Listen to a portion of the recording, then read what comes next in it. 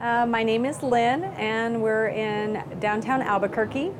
And I ran into these wonderful ladies and their seeds, and I'm going to take some of the evergreen bunching onions.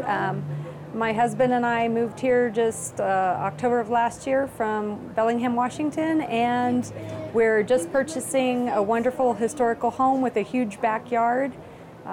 We've been talking for a long time about wanting to work towards being more self-sufficient, more friendly to the earth, and we found this a wonderful opportunity to do so. I'll be close enough to walk to and from work, and we want to convert our greywater, filter it, and use it to kind of restore our backyard and make a really wonderful kind of urban forest.